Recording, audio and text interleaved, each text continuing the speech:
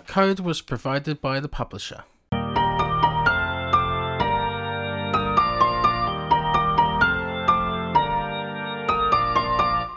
A vacation to a set of tropical islands is what we need right now in our COVID world, but unlike Animal Crossing New Horizons from earlier this year, this game felt more like a chore than a relaxing holiday. It's got some lovely art behind it that will catch your eye, but the gameplay is so soul-suckingly dull that for hours of playing this game, I was in a daze. In this game, you play as a girl named Koa, exploring the world around her and finding out more about her grandmother. The animated cutscene after the tutorial of the game makes you think you'll be on a grand adventure, but it was far from it for me. Before I could even get on Koa's boat, I had a game-breaking moment by breaking a barrel with an axe by accident. I had to restart the game. That instantly made me a little on edge, as I did not want to start over the tutorial again. And then there's the gameplay loop. This is basically Fetch Quest the game. Over and over again I had to get a mission from the main town, get on the boat, make the crops at Koa's island to fulfill the quest, and then get on the boat again to go back. Perhaps then I'd forget something too, and would have to go back to the island once more, and then at the end of it all, of each mission, there's little reward, if any. That's the game. Unlike another farming, crafting game series, Animal Crossing, I didn't feel incentivized to do this repetitive nonsense because of how little I could change Koa's island. 6 hours of gameplay later, and Koa's still nowhere near finding out more about her grandmother. The developers arduously prolonged the gameplay, making for an incredibly repetitive experience. And I could deal with it if there was an engaging narrative or interesting characters, but this game has neither. I wasn't interested at all by the storyline because of how slow the pacing was, and the characters were unpleasant to say the least. Almost every person Koa comes across is mean to her because she's a child, or they ask her to do their chores for them, like paying off the bank for their debts.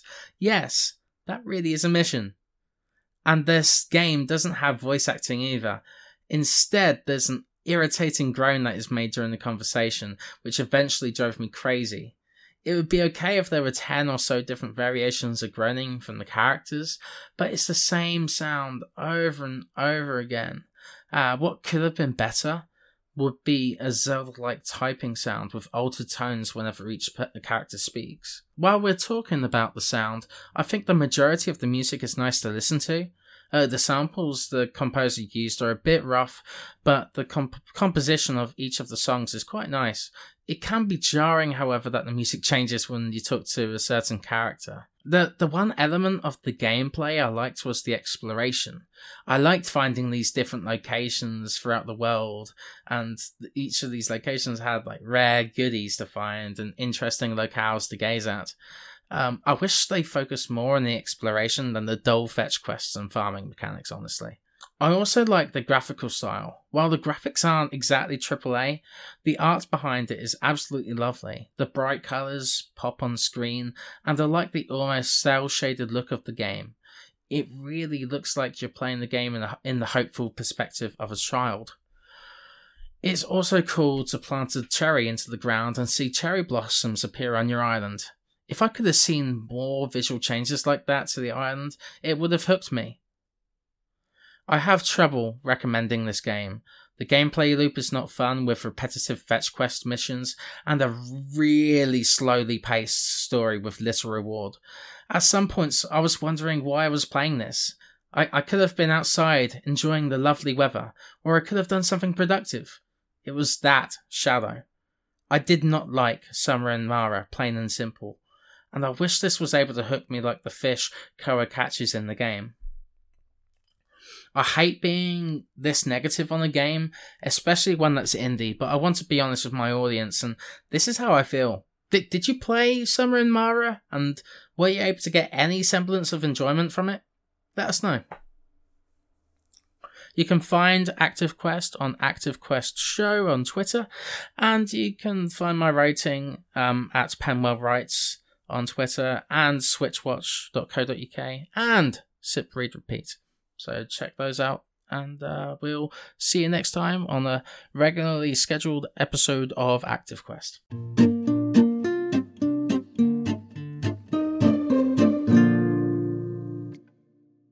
Introducing Wondersuite from Bluehost.com, the tool that makes WordPress wonderful for everyone.